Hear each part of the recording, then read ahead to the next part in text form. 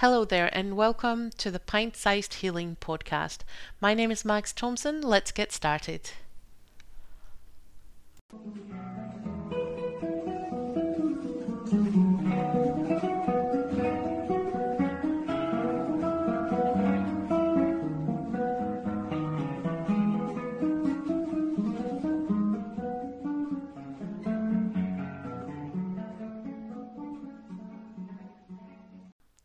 So, in this last Pint Sized Healing Podcast around boundaries, I just want to talk to you about how important personal boundaries are to our health and happiness.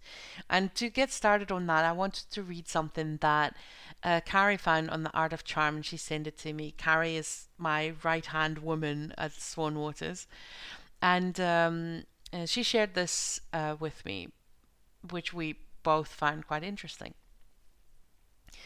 In fact, the contagiousness of toxicity is a natural defense mechanism. Howard Bloom, in the Lucifer Principle, explains how increased toxicity of certain bacteria was one of the first evolutionary adaptations. Bacteria actually evolved to get more and more toxic in order to survive. The same applies to humans on the macro level.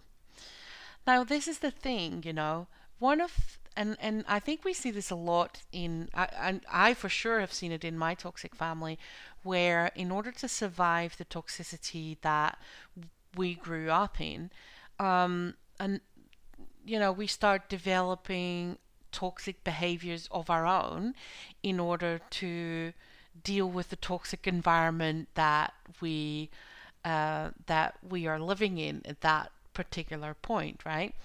And this is I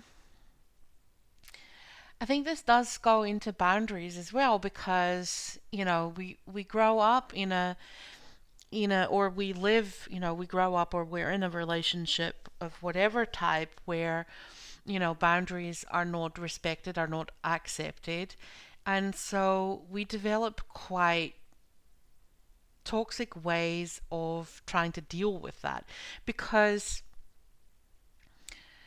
boundaries are so essential in defining who we are. Like I said a couple of weeks ago, boundaries are what determines our shape and the shape of our world. That's how we get to decide who we are in the world that we live in, and that's that system being constantly under attack. So it's that a defense mechanism will kick in, and a lot of times that defense mechanism is developing really toxic ways of trying to defend our boundaries. Um, and so, we become quite I wouldn't necessarily say aggressive, but we maybe become quite sneaky about implementing boundaries. Like, for example, at one point my sisters had decided they were going to give my mother a weekend away with her daughters for her retirement.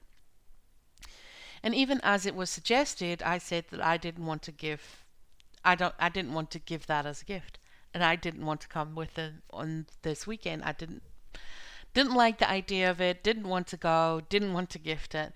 All those, all my, all my boundary attempts were, of course, ignored, and so my mother was gifted a weekend away with her daughters. And even even after it was gifted, every attempt I made at saying that I did not want to go and participate in this activity was ignored, and so I was expected to come. And so in the end, I decided I was just going to pretend to be ill on the day, just as an excuse, right?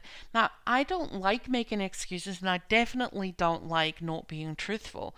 But the thing is, I went unheard for weeks while they were planning this weekend, even before it was gifted, before I was there at the moment that it was suggested, and I immediately said no, and it wasn't heard, and it wasn't heard in the weeks leading up to the eventual trip.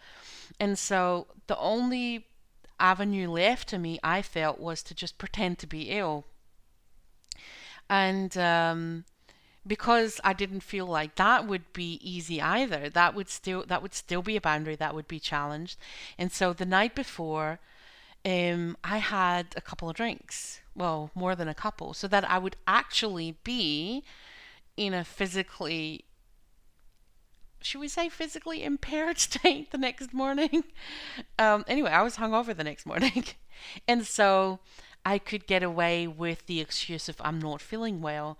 Um, but it's crazy to think, and especially now that I'm not in that toxic situation anymore, it's almost mind-boggling that I would go through that length to get out of a family weekend. But the thing is, when we are in a toxic environment, and a large part of that toxicity is aimed at trying to erode our personal boundaries, then we become toxic in our own sense in how we try and deal with that.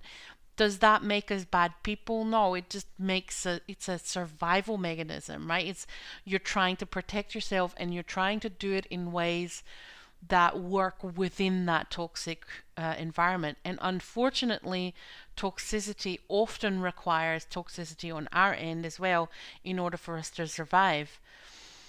Listen, those kind of moments, and oh my, I could talk for hours with examples of things like this.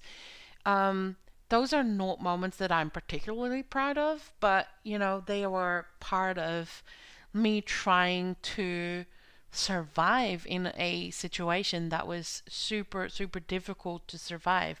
So I try not to beat myself up over that too much. And I think one of the ways that I do that is by now practicing and learning better ways to deal with situations. And one of the things that I'm trying to do that is to be better and more positive about the ways in which I communicate my personal boundaries to the people around me. And what helps is that the people around me are now happy and healthy people, um, and people who are as committed as I am to being more positive about our personal boundaries.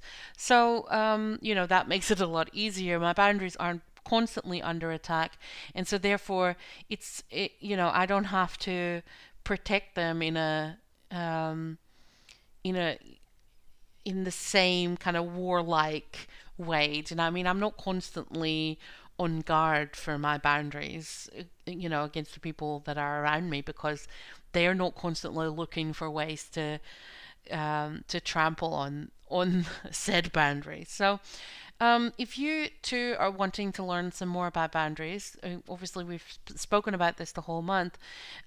We have launched the first module of our Swan Waters Healing Academy this month over on the website, which is all about boundaries, and it is absolutely jam packed with practical advice, with even some hacks on helping you set boundaries um, in a in a not so toxic way, even if you're in a toxic situation. So please do go to swanwaters.com and check that out. And I will see you next week and next month. Until then, bye.